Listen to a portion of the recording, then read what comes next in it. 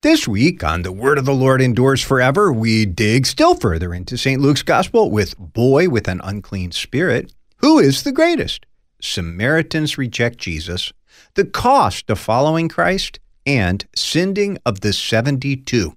Join me, Pastor Will Whedon, for The Word of the Lord Endures Forever, your daily 15-minute verse-by-verse Bible study on demand. Listen at thewordendures.org or your favorite podcast provider.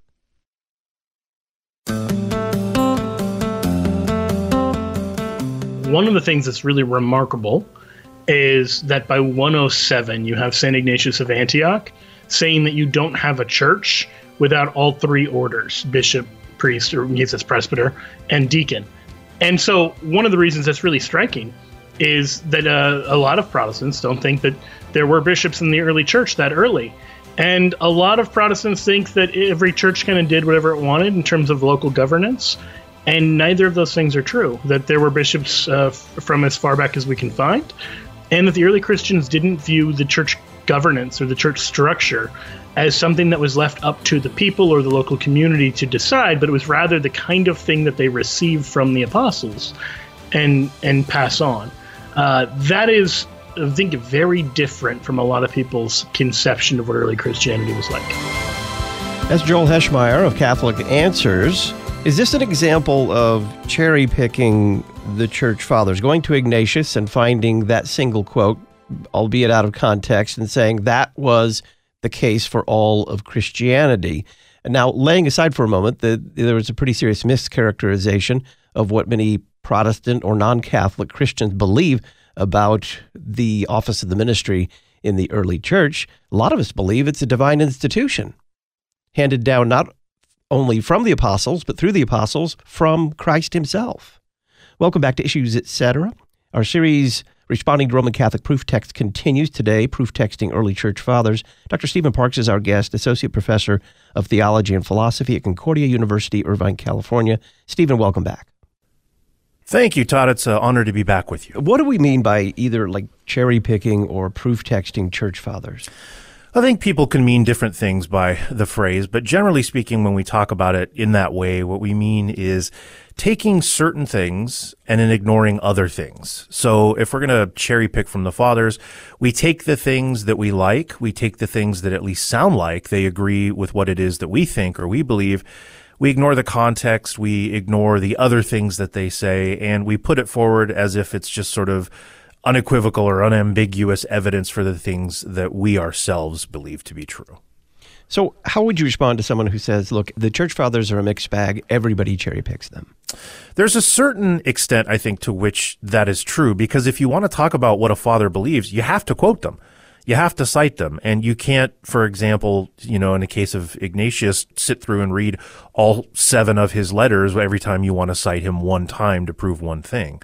So there's a sense in which maybe all people are open to that. But the way that we want to handle the fathers carefully is to make sure that we are not simply quoting the words that they say, but that we understand those words within a given context and that we can amply demonstrate that the words that we think mean certain things are the actual things that the fathers mean by the use of that words. In this case, for example, bishop, or in other cases, it could be any other number of terms, Eucharist, or whatever it happens to be. So I think it's just like with cherry picking scripture, right, or isolating or proof texting the Bible.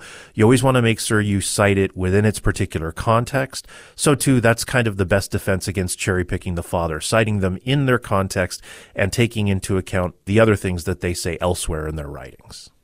Let's just talk about how this fits within kind of the typical Roman Catholic view of church authority. We heard there in that bite from Joel Heschmeyer, at least an implication that the threefold office of the ministry, as I would put it, was actually handed down from the apostles and then passed on through these church fathers. Yeah, it's a very popular idea amongst Catholic apologists. In fact, Trent Horn, who we've kind of analyzed before, has even put out a YouTube video called The Church Father That Protestants Fear Most, and that is Ignatius. So when we look at what the scriptures teach us about the office of the ministry, what we learn is this. Jesus instituted one office, and the intention of instituting that office was that this would be the person within a local congregation who preaches and who teaches and who administers the sacraments according to Christ's word and in accordance with Christ's institution. And in the early church, at the time of Ignatius and others, the terms that were used to speak of that office were many. The two most popular terms that referred to that same office was overseer, sometimes translated as bishop from the Greek episkopos, and then also the term elder, translated from the Greek presbyteros. So both of those terms referred to the same office, the office that we refer to today as pastor, which is why, for example, if you look at Paul talking about the offices in the church in 1 Timothy chapter 3, he only talks about bishops and deacons. He never mentions presbyters. Now, why is that? Well, it's because for Paul, bishops and presbyters were the same thing. So whether he called them bishops or whether he called them presbyters, when he addresses the qualifications for the office in 1 Timothy 3, he's speaking to the self-same office. Now, you can actually see that come out in his other writings. So, for example, when he writes to Titus in Titus chapter 1, verses 5 through 7, Paul says this, "This is why I left you in Crete, so that you might put what remained in order, and appoint elders in every town as I directed you. If anyone is above reproach, the husband of one wife, and the children are believers, and not open to the charge of debauchery and insubordination. For an overseer or a bishop, as God's steward, must be above reproach." So you see, he moves seamlessly from talking about how an elder has to be above reproach to emphasizing that a bishop has to be above reproach. And that's because they were the same office. And you see this come out especially also in Acts chapter 20, and this will be the last text that I cite here. But in Acts chapter 20, you may remember that Paul is in Ephesus, and he gathers together the leaders of the local congregations there, and he does it in order to warn them. And this is what Acts chapter 20 tells us, starting in verse 17. It says, "Now from Miletus he sent to Ephesus and called the elders, the presbyteros of the church, to come to him.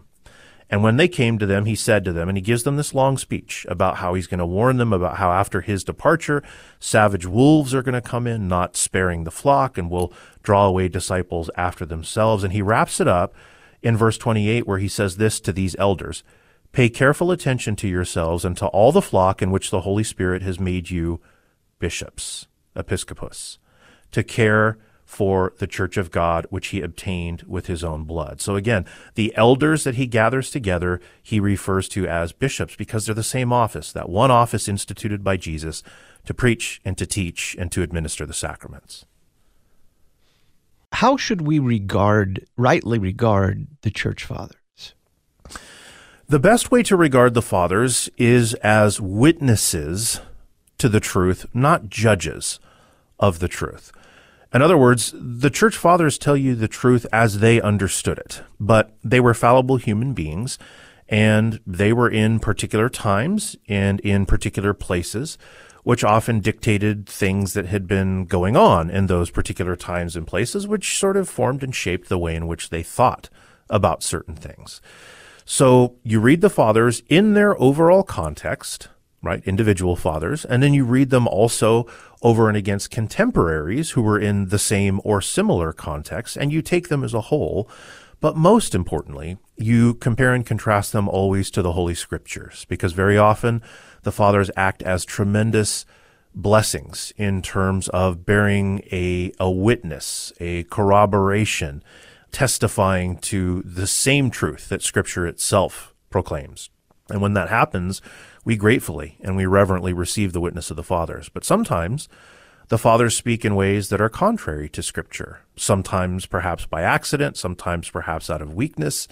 And in those cases, we reverently bear with them. We remember that they are, in fact, our fathers, but we don't depart from Scripture for the sake of the fathers. So whenever the fathers bear witness to the truth of Scripture, we gladly receive their testimony and use it very reverently. But when they depart from Scripture, we must depart from the Father. How do we regard them in terms of their authority? So in terms of their authority, the idea is that they're generally speaking churchmen. So they're pastors or they're bishops. And all pastors and all bishops are fallible, which means that they're able to make mistakes. They're able to make errors. Having said that, though, they were fighting tooth and nail against a lot of the same things that we have to fight tooth and nail against today. So when they talk about things like resisting the influence of culture, or when they fight against certain heresies that were popular at that time, which still remain somewhat popular today. Arianism is what they fought against, for example, in the 4th century. Well, we still have Jehovah's Witnesses, and we still have the Way International, and we still have Iglesia Ni Cristo, and all kinds of other church bodies out there who are Arian in nature. And so we can use their writings, and we can use their exegetical labors, and we can receive the work that they've done when they point us back to the Scriptures. But we always need to test them by the Scriptures because we want to make sure that they're bearing witness to the truth and not leading us to something that is untrue or pushing us in a direction that would lead us away from Christ instead of to Him. So we don't establish anything solely on the basis of the fathers. Even if all the fathers are unanimous in this thing, we don't establish anything solely on the basis of the fathers. That's exactly right, because as important as the fathers are and as wonderful a witness as they bear to the truth, they themselves are not the truth. Truth is established by the Word of God and by that alone.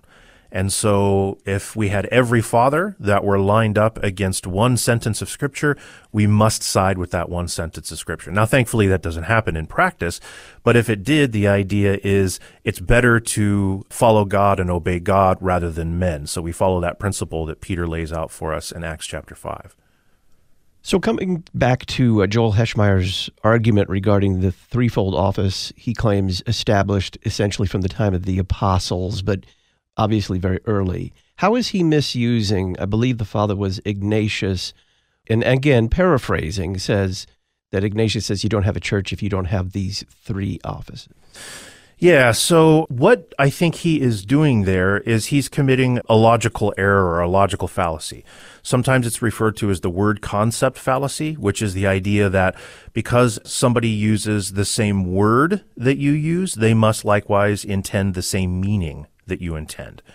So Joel is a Roman Catholic. Joe believes that the bishop is the head over a diocese, over an entire region, and that bishop was ordained by another bishop who was ordained by another bishop, tracing all the way back to the time of the apostles, etc. This isn't the idea that Ignatius has in mind at all. When Ignatius talks about a bishop, he's using it very similar to the way in which the Apostle Paul uses the term, which is to use it as the incumbent of the office of the ministry, or as we might say, he's talking about the pastor. And we can kind of determine that from his writings fairly easily when you take a look at what he talks about the bishop doing, or the things that it's incumbent upon the congregation to do with the bishop. So, for example, he talks about constantly, this is a drumbeat throughout the entirety of his letters, but he says, do nothing without the bishop. The idea there is that if the bishop is the head over a diocese and isn't actually in your congregation on Sunday morning, then there's a lot that you're doing without the bishop. But that's not what Ignatius has in mind. Ignatius has in mind essentially the incumbent of the office of the ministry, the pastor. In other words, don't gather together randomly without the bishop, without the pastor. Don't celebrate the Lord's Supper or the Eucharist without the pastor, right? So do nothing without the bishop. You can see that, for example, in his epistle to the Trallians, chapter 2. He talks about what the bishop does. The bishop, for example, baptizes, and the bishop administers the Eucharist. You see that in his epistle to the Smyrnians, chapter 8. You see constantly that you are to be in constant agreement with the bishop in terms of prayer, indicating that the bishop seems to be the one who leads the public prayer in the church, and so on. So he's not talking about somebody who administers a diocese. He's talking about the person who is actively involved in the life of the church, leading worship, preaching, teaching, and administering the sacraments, which is to say he's talking about the pastor. That's how the term was used then. And we see that not only in Ignatius of Antioch, but we see it in the other fathers as well, the other early fathers. So it's interesting, as you're describing the practice there at the time of Ignatius, it sounds an awful lot like maybe the practice of the Roman Catholic Church or any other Christian church nowadays, because if he wants to argue that Ignatius is saying you can't say baptized without the bishop, well, there are Roman Catholic baptisms taking place all the time. without the presence of a bishop. So even their own practice does not support what Ignatius says there, or he supposes Ignatius says there. Yeah, that's exactly it, right? So every Sunday, if you were to go to a Catholic Mass, you would find that they're praying without the bishop present. You would find that they're baptizing without the bishop present. You're finding that they're administering the Eucharist without the bishop present. And these are all things that Ignatius says don't do. So the only way to really and truly understand what Ignatius is getting at here is to read it in its context. And when we do that, again, we see that what he's talking about is the pastor, or the one who is publicly preaching, teaching, and administering these sacraments. Dr. Stephen Parks is our guest. It's our series responding to Roman Catholic proof text today, proof texting early church fathers. On the other side, does this mean, all of this together mean that we reject the idea of bishops?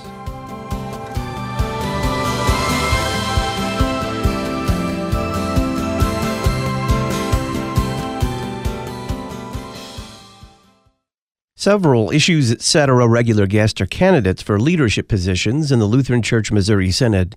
Every LCMS congregation has received nomination forms for the president and vice presidents of Synod. Please encourage your pastor and congregational leaders to fill out and return these nomination forms before February 28th of 2023. Learn more at issuesetc.org/2023 nominations. issuesetc.org/2023 nominations. Elective abortion is not and never has been medical care. So wrote Dr. Donna Harrison, a wife, mother of 5, and grandmother of 10, and also a pro-life advocate. And she wrote those words in the January issue of the Lutheran Witness, in which we take up the issue of the pro-life movement after the overturning of Roe versus Wade. To pick up your copy, visit cph.org/witness or visit our website, witness.lcms.org, to learn more.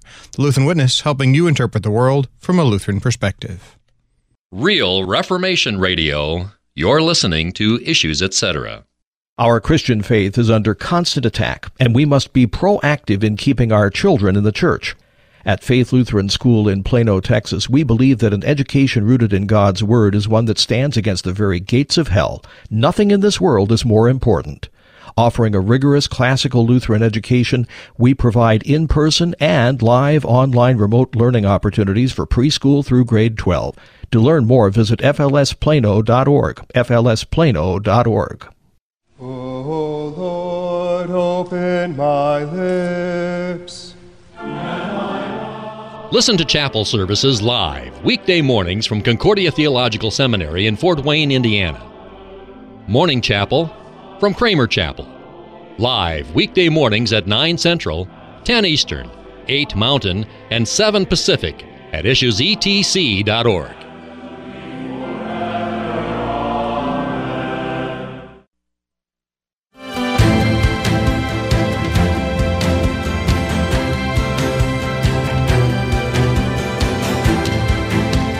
Some insight from the Issues Etc. book of the month for January, the latest volume of the John Commentary by Dr. William Weinrich from Concordia Publishing House. Yet the Son alone and by himself is not the one God whom Jesus proclaims, nor is he the one God of the Gospel of John. Jesus is the Son, and so all that he is and all that he works is as the Son of the Father. In the Gospel of John, Christology serves the revelation of the Father and leads to a knowledge of the Father and to worship of the Father. Find out more about the latest volume of the John Commentary from the Concordia Commentary series. It covers chapters 7, verse 2 through 12:50 at our website, issuesetc.org, or call Concordia Publishing House, 1-800-325-3040. Ask for the Issues Etc. book of the month for January, 1-800-325-3040. Dr. Stephen Parks is our guest. We're responding to Roman Catholic proof texting early church fathers. All that you've said here, Dr. Parks, does that mean that we reject the idea of bishops? No, not necessarily. You mean, of course, in the way that the Roman Catholic Church understands the term bishop there. I don't think that that's necessarily the case at all. In fact, if you read the Lutheran Confessions, particularly the treatise on the power and primacy of the Pope, you find that Melanchthon there essentially argues that the office of bishop as we have it today is more or less a historical development. And what he argues is that what you have eventually is over time you have these churches that start out that are ruled by or that are presided over by a number of elders or bishops, right? A number of pastors, in other words. And unfortunately, that didn't do such wonders for unity, because just like when you have churches that have multiple pastors in our day and age, you might have some that like Pastor Fred, some that like Pastor Joe, some that like Pastor George better. And that can cause factions and divisions.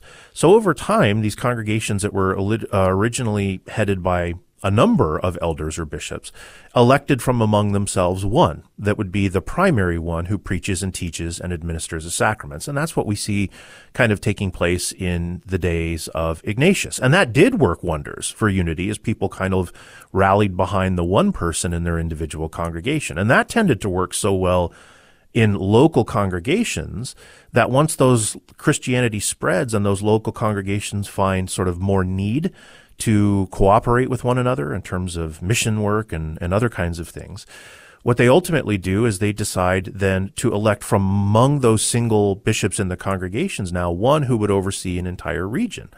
And over time, you have not only a development in the office, but you have a development in the language concerning that office, so that the one who oversees the region now is considered to be the bishop, and only he is called the bishop. And the others that preside in the congregation now are referred to as presbyters or eventually as priests. So there's nothing wrong with that kind of a development. In fact, you can see how it might tend toward unity. The problem is in suggesting that it is of a divine institution and that you have to have things that way if that's how you really want a church. And that's not, in fact, what the fathers teach. Let me read to you, for example, just a real brief snippet from Jerome in his commentary on the Epistle of Titus. Here's what he says. He says, "Therefore, as we have shown, among the ancients, presbyters were the same as bishops. But by degrees, that the plants of dissension may be rooted up, all responsibility was transferred to one person. Therefore, as the presbyters know that it is by custom of the church that they're to be subject to him who is placed over them, so let the bishops know that they are above presbyters rather by custom than by divine appointment, and ought to rule the church in common, following the example of Moses, who, when he alone had power to preside over the people of Israel, chose 70, with the assistance of whom he might judge the people. We see, therefore, what kind of presbyter or bishop should be ordained." So Jerome here is well aware of the fact that this is a historical development and not a divine appointment. Very few church fathers knew the scriptures as well as Jerome did. He's one of the greatest scriptural theologians in the ancient church, especially when it comes to the exegetical knowledge of the original languages and so forth. And here he's teaching us quite clearly that he recognizes, and I'm sure he wasn't alone, that this is a historical development, not by divine appointment. We have to emphasize at this point that we do have a divinely instituted office, not merely from the apostles, certainly passed down by the apostles, but from Christ himself. Talk about that. Yes. So there is an office which Jesus institutes in order to carry out the work of the ministry. In other words, he doesn't just vaguely tell the church to carry out his message, but he appoints an office for preaching. And to that office, he ties also public teaching, and to that office also he ties the public administration of the sacraments.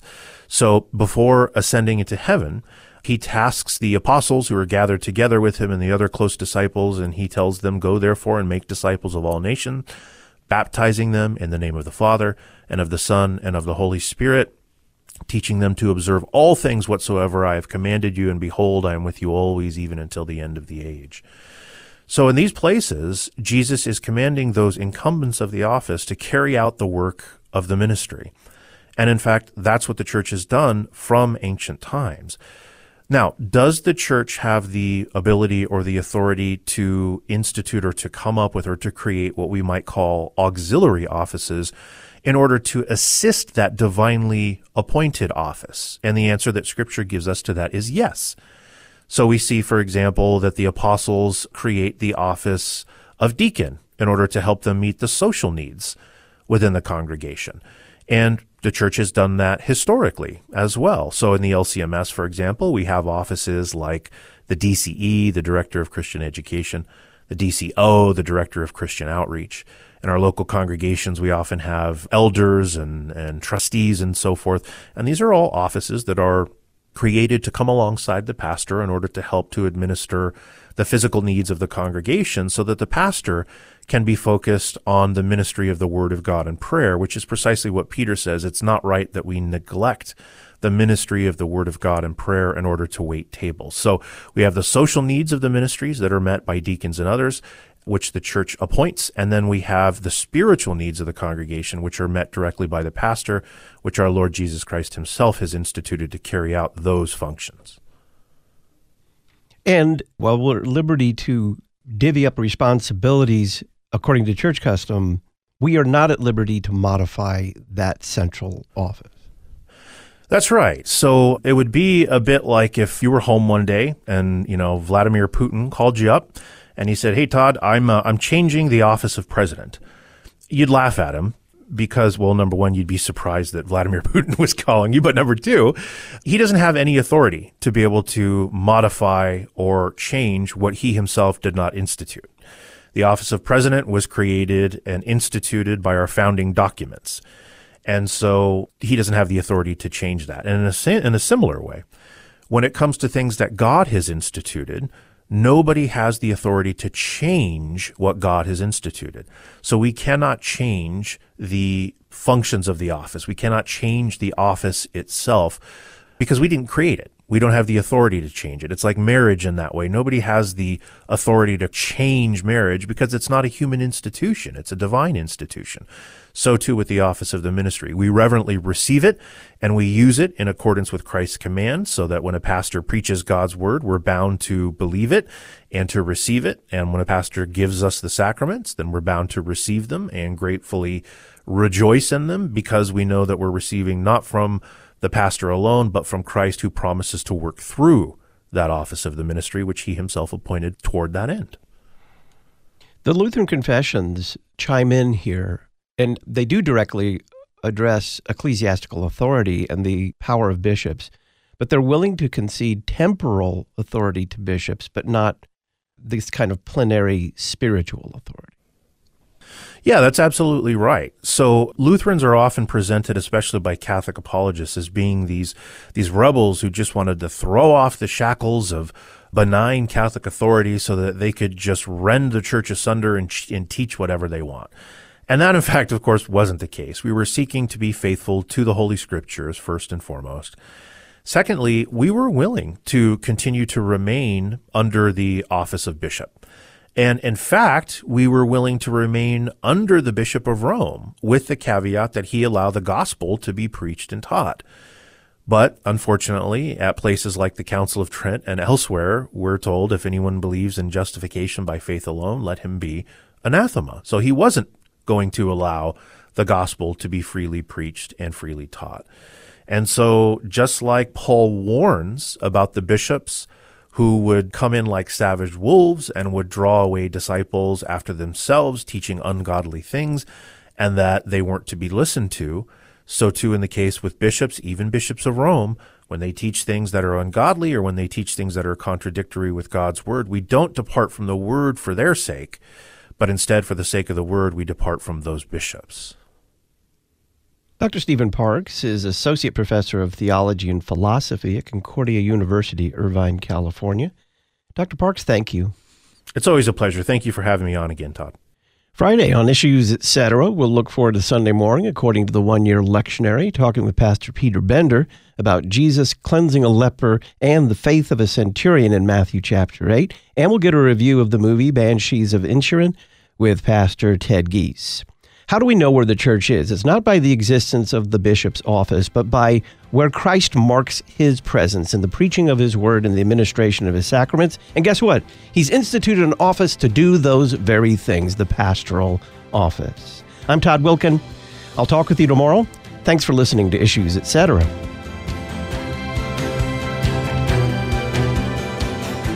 Listen weekday afternoons to Pastor Todd Wilken and guests on Issues, Etc. Issues, Etc. is a listener-supported program.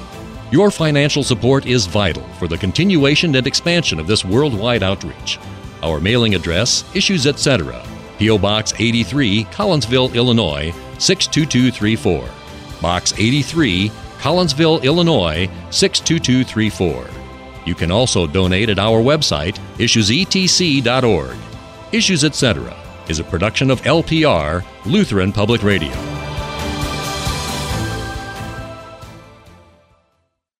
You're invited to a special life service Sunday afternoon at 3 on January 22nd at St. Paul Lutheran Church in Columbia, Illinois. Pastor Michael Salamink, Executive Director of Lutherans for Life, will be the guest preacher. What does Jesus have to do with life issues? Find out at a life service Sunday afternoon at 3, January 22nd at St. Paul Lutheran Church in Columbia, Illinois. Learn more at sidadvocatesforlife.com.